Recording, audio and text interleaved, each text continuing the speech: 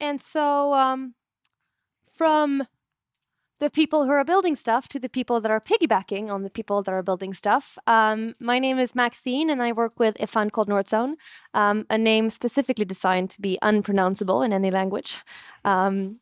Honestly, by the founders in the beginning. I'm gonna kind of give you a brief intro of who we are. I'll keep it pretty short. Please kind of interrupt with any questions at any time. And then I thought I'd give like just a very brief kind of introductory view on how we see the markets, how we see valuations, how we look at metrics, and kind of how that's changed from the kind of the big two-party years, or 20 and 21, to 22, that definitely comes with its own challenges. But we as a fund kind of have always been in the earliest stages. This is a photo of one of our most successful founders, Daniel Ek. If you've seen the playlist on Spotify, we are the female golfer. Everything else in that series is untrue. But we've kind of always been very focused on trying to build up our platform and kind of not just kind of stay in the giving you money part of things, but rather kind of build the ops team that we have, which is recruiting and marketing and legal and so forth. And really kind of focus on the entrepreneurs versus the sectors. So we invest very kind of sector agnostically in Europe and in the US, kind of coming from the Nordics, then, going to London, going to Berlin, going to Amsterdam, going to New York, and kind of continually investing across these geos.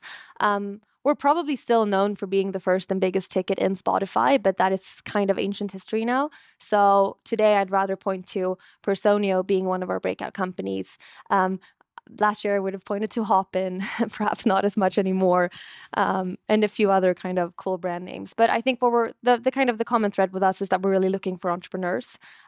We've been around since the mid 90s, which means that we're investing from fund 10. We're not like, our reputation is everything we have, and the founders we partner with is everything that we've got. So I think we're definitely more in the long-term type of game versus other funds that are also amazing. But if you're raising your first fund or your second fund, you're going to have a very different outlook on kind of the short-term returns that you do. But a few kind of logos on there, and then a few more logos on here. I thought I would stop there in terms of kind of the Northzone intro. I don't think we have any more slides. Maybe you can help people. What are the check sizes you do? When do you prefer coming in? Yeah, how? Sure. Like, of course. So we're investing $1 billion fund or €1 billion fund. These days, it actually matters what currency you say when you talk about them. But basically, from the earliest days of seed, which is like 2-3 million rounds, up to pre-IPO rounds. I think we tend to play at Series A, which for us is investing 3 to 12 million in rounds that are 8 to 15 million euros or dollars, if you will. Obviously, a Series A in Helsinki is very different to a Series A in New York. So kind of take it for what it is. And I think also these kind of the round names, what is seed, what is Series A, is also super complicated. So basically, we invest, our smallest ticket is 1 million, and then we go up to, I'd say, 35, 40 almost these days. But definitely... That's in dollars, sorry, or euros? Well, euros, I should say, okay. Or dollars. Yeah, okay. But basically, we're super flexible, and I think that's the kind of benefit of having been in the business for so long, that we play for ownership in the beginning, and then at the later stages we play for money at work, because obviously that ownership matters less in growth stages. And we are quite active as investors, I'd say. Kind of back to the platform team that we've been building, we want to be super active in our companies. We want to be there, but we're very aware that some founders just want our money and then want to see us at the board meetings, and that's fine too. So basically, it's kind of a one-stop shop when it comes to. So we are, venture capital is so early that we only invest equity. We don't do debt in addition. And I'd say if 36 months ago, that's 3 years ago, our ticket sizes are the same. 2021 were insane years when it came to kind of public valuations, when it comes to the tech frenzy. So I'd say now our ticket sizes have definitely gone down. And if we look to the overall, I'd say, investor sentiment right now, there's definitely, like, if I look to what matters to us right now, especially investing in B2B SaaS or B2B in general, I'd say growth is definitely still the number one metric. Yearly ARR growth, that is what we look at. Then the second one that has been super relevant, but is more than ever, is definitely net revenue retention. That is the one thing we look at. Profitability is a solid third, I'd say. And that can mean different things, and happy to talk more about that, but you can look at profitability on an overall kind of kind of operating margin type of lens, or you can look at unit economics. A lot of people talk about the rule of 40, which is basically kind of the combination of your margin and your growth. The rule of 40 is really not applicable to early stage companies because it doesn't really reflect the underlying processes. So for that kind of the earliest stages, and then when I say early stage, I say sub 25 million in ARR, it's definitely your unit economics that you want to focus on. And then I'd say the other two things that we really look at now that we didn't a year ago or 2 years ago is burn. And you can talk about the burn multiple if you will, but it's like really the same.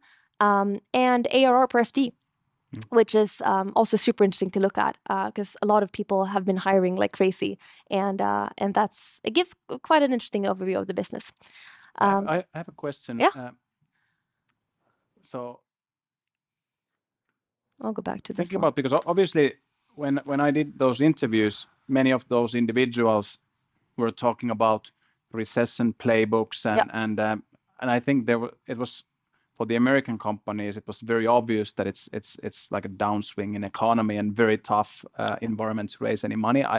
I think yes, we're discussing it to some extent in Europe, but how much have the volumes gone down in terms of funding rounds? Like I also hear that many companies are now preparing for the world that there won't be too many rounds the next 18 months or 24 months. Like, is that the case, and do you see it as well?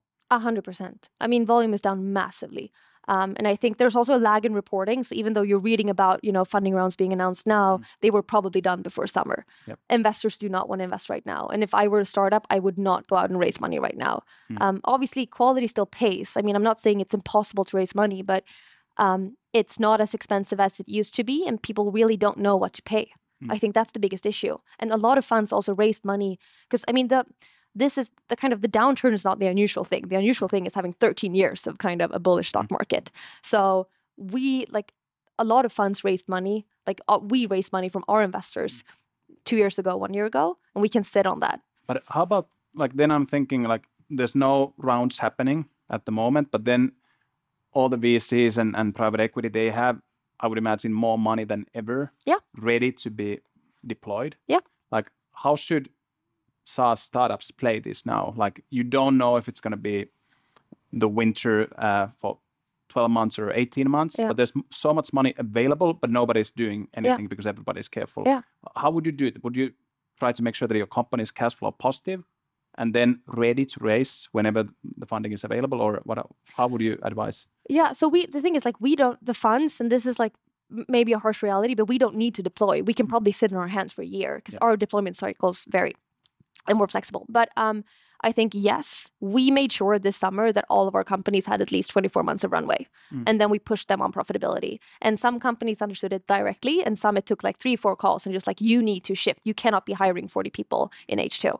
But yes, steer towards profitability and then kind of go to debt. Make sure you can look at there's tons of banks. I mean, Silicon Valley Bank just established their first office in Stockholm last month. Kind of look at debt. I'm not saying that's amazing, but I'm saying that you do not want to go out and fundraise right now. And a lot of companies, they don't understand profitability. And I think that's a challenge because access to capital has been so easy.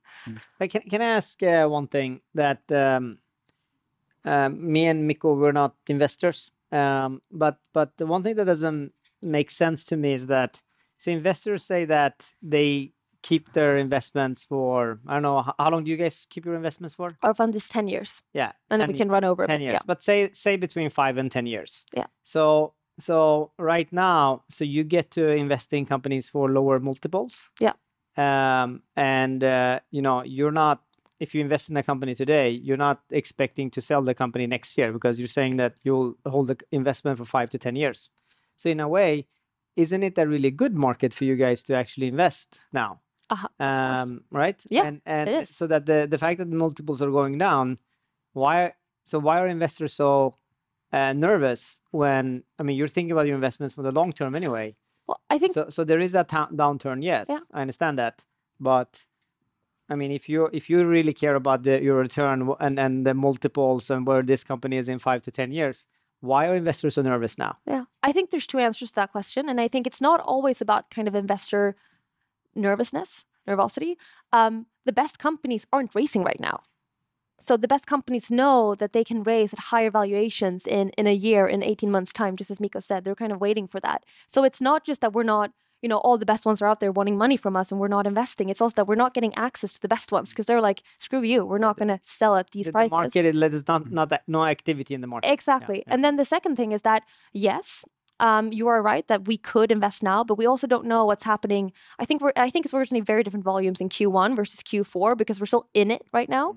And I think in Q1 things might have stabilized a bit more, and then we might start doing deals. But I think it's also at the end of the day, do companies turn profitable and then kind of do the whole kind of journey from there, or do they turn temporarily profitable and then have to raise more money? So it's not for us, I'd say, at Series A, it's not about like, will this company be a great company in 5 to 7 years, but will they also be able to raise the money that they need to get there? Or is this the last money in?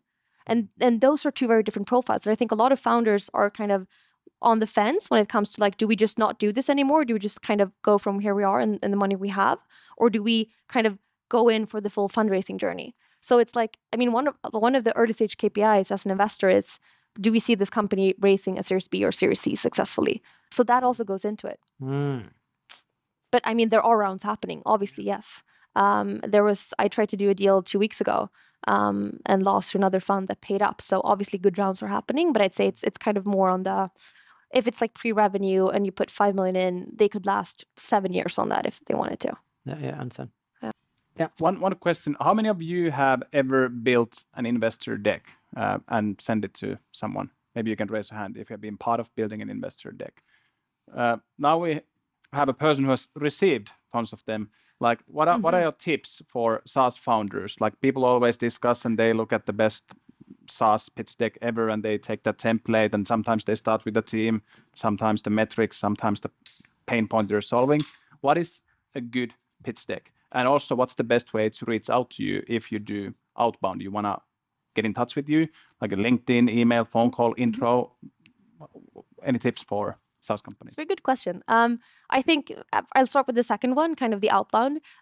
Email me, email any investor. I think there's no such thing as a warm intro anymore. Obviously, it helps, but it's definitely not a prerequisite. I personally hate LinkedIn, so I literally have my email on my LinkedIn saying email me instead. So that part is like super easy these days. Investors are approachable, and the ones that aren't, they're assholes. So like, don't do business with them anyway, if they're kind of still in their ivory towers. The second one, the pitch deck, is like, never spend too much time convincing someone there's a problem and that you're solving it, because if people don't understand the problem, they're never going to invest anyway. You want people to kind of grasp the problem, so kind of make that part really easy and don't spend like way too much time talking about it. Then kind of show kind of quick proof points of the TAM, because I think in general in an early stage, I mean, there's 3 things: there's timing, team, and TAM. That makes sense. And then, I mean, also kind of don't be afraid to share like a 10-page slide deck. I think a lot of founders are sometimes a bit too scared and that will share it, but like, have faith in the person that you're communicating with, and like don't go like, no, I'll explain in a call, because then that person, like, it's way better to understand before, is this a fit? Should we waste 30 minutes of each other's time or not? So like, don't be afraid of share stuff. But otherwise, I mean, it's super standard, and it's like, make pretty slides, because make it foolproof, make it idiot proof, because that's kind of the receiving end sometimes. Not too sophisticated. You had a question, Kaveh, you were about to ask. Yeah, I thought this was very interesting. But how much among investors, how much is it this herd mentality? A lot. Yeah, I feel that. So I have been, as you know, we have our CFO that is very good at these things and understands the market really well. And for me, I've been talking to a bunch of investors, but I do feel like yeah, I just wonder like how I feel like people get excited when other people are excited. Yeah. And so how much of that is there? Because to me, this thing where that market is down, you're an early stage, or you're an investor in a private company, that you care about what the multiples are this quarter or the last 6 months. To me, and again, like I just don't understand. That's why I'm asking. Like, to me, if you find a good company, say that Vainu is a great company if you do invest in. Like, if it was me, and I would love to invest in Vainu. Like, I don't care what happens to the public markets or what the multiples are today. Like, if I'm an investor and I want to deploy money into Vainu, like, I don't care. Like, if as long as I'm thinking about this investment as like if that's the case, 5 to 10 year horizon, like, I think about this opportunity. I'm like, in 5 to 10 years, like, I would be like, yeah, this is a good company. Then to me, and again, I'm not an investor, but like I'd be like, I don't care what public market the investors are thinking about SaaS multiples, because I think that these people in 5 years will be so. But like, so you answered that earlier, but like, how's the herd mentality? Like, how does that work? So the herd mentality is definitely a thing, and it's been overly present, I'd say, over the past 2 years. And it's like, I mean, it's like kind of kids in a candy store, right? If one kid wants something, all the other kids are going to want it, and that's exactly what the VC landscape has been like, I'd say, especially in 20 and 21. The FOMO game, which is awful, and that's, I think, where you really see which funds have been in the market for a long time and that stayed disciplined, or the kind of the new fund managers who are willing to pay up because they just want to get into these companies. Because basically, you know, if you said yes in the past 18, 24 months, then you were doing the right thing. The only way you would do the wrong thing would be by saying no, because everything just kept going up. But the thing is that we also have our investors. We have our AGM once a year where all of our institutional pension funds go like, but why did you pay for this? Because you're not going to be able to IPO it, you know, at this price. So what are you banking on? What will happen? So I think there's that part of things that kind of require us to stay disciplined. But it's also, I think it's kind of back to what I said. You know, fundamentally, if you can strike a deal with an entrepreneur, that's amazing. You should always do that, regardless of the multiples around it. But like, how do you still, as an investor, you kind of have to, you know, be held accountable to what is a reasonable price to pay. And why would Mikko, you know, agree to letting you invest kind of way below what he thinks, or vice versa? So it's all about that kind of the marriage part. Yeah. I'm thinking about Hopin, you know, about FOMO and just people going crazy. And I don't know, were you involved in Hopin? Yeah. Yeah. So, but we did Hopin at seed. Yeah. So I'm happy. Super impressive. Yeah. Obviously very impressed. But like, what you say that, like, so this is what I feel that VCs are saying, that they're like, yeah, we have a model. This has to make sense. We're looking at the exit multiples. But then there's the herd mentality. Then everybody else invests, and then suddenly it's like, yeah, we don't care about that anymore. And then you just want to do the deals. Yeah. I mean, at some point, and I think this is like, and I'm not gonna, like, every fund has its benefits and you know what they're good at and what they're less good at. I think there's been a very kind of insane price mentality. I think especially if you would buy SoftBank and by the hedge funds coming into the play, because what we've seen over the past year is basically Coatue, Tiger, and SoftBank driving up valuations. You know, when you're crazy enough, you just need to get a seat at the table and you're willing to pay whatever it takes. Like, you wouldn't see the early stage funds paying to sit at the Hopin table at 7 billion. You wouldn't, because you stay disciplined. So that is kind of the herd mentality, when you care less about, you know, the diligence of the company. I mean, Tiger used to say that they would spend 100 minutes for 100 million. So that's not the way. Yeah. That's a lot, yeah, or not a lot, depending on what you were thinking of. But I think we'll now say thanks to Maxine, also thanks for Kaveh, and thanks everyone for joining. And let's continue the discussion in the common area. Thank you.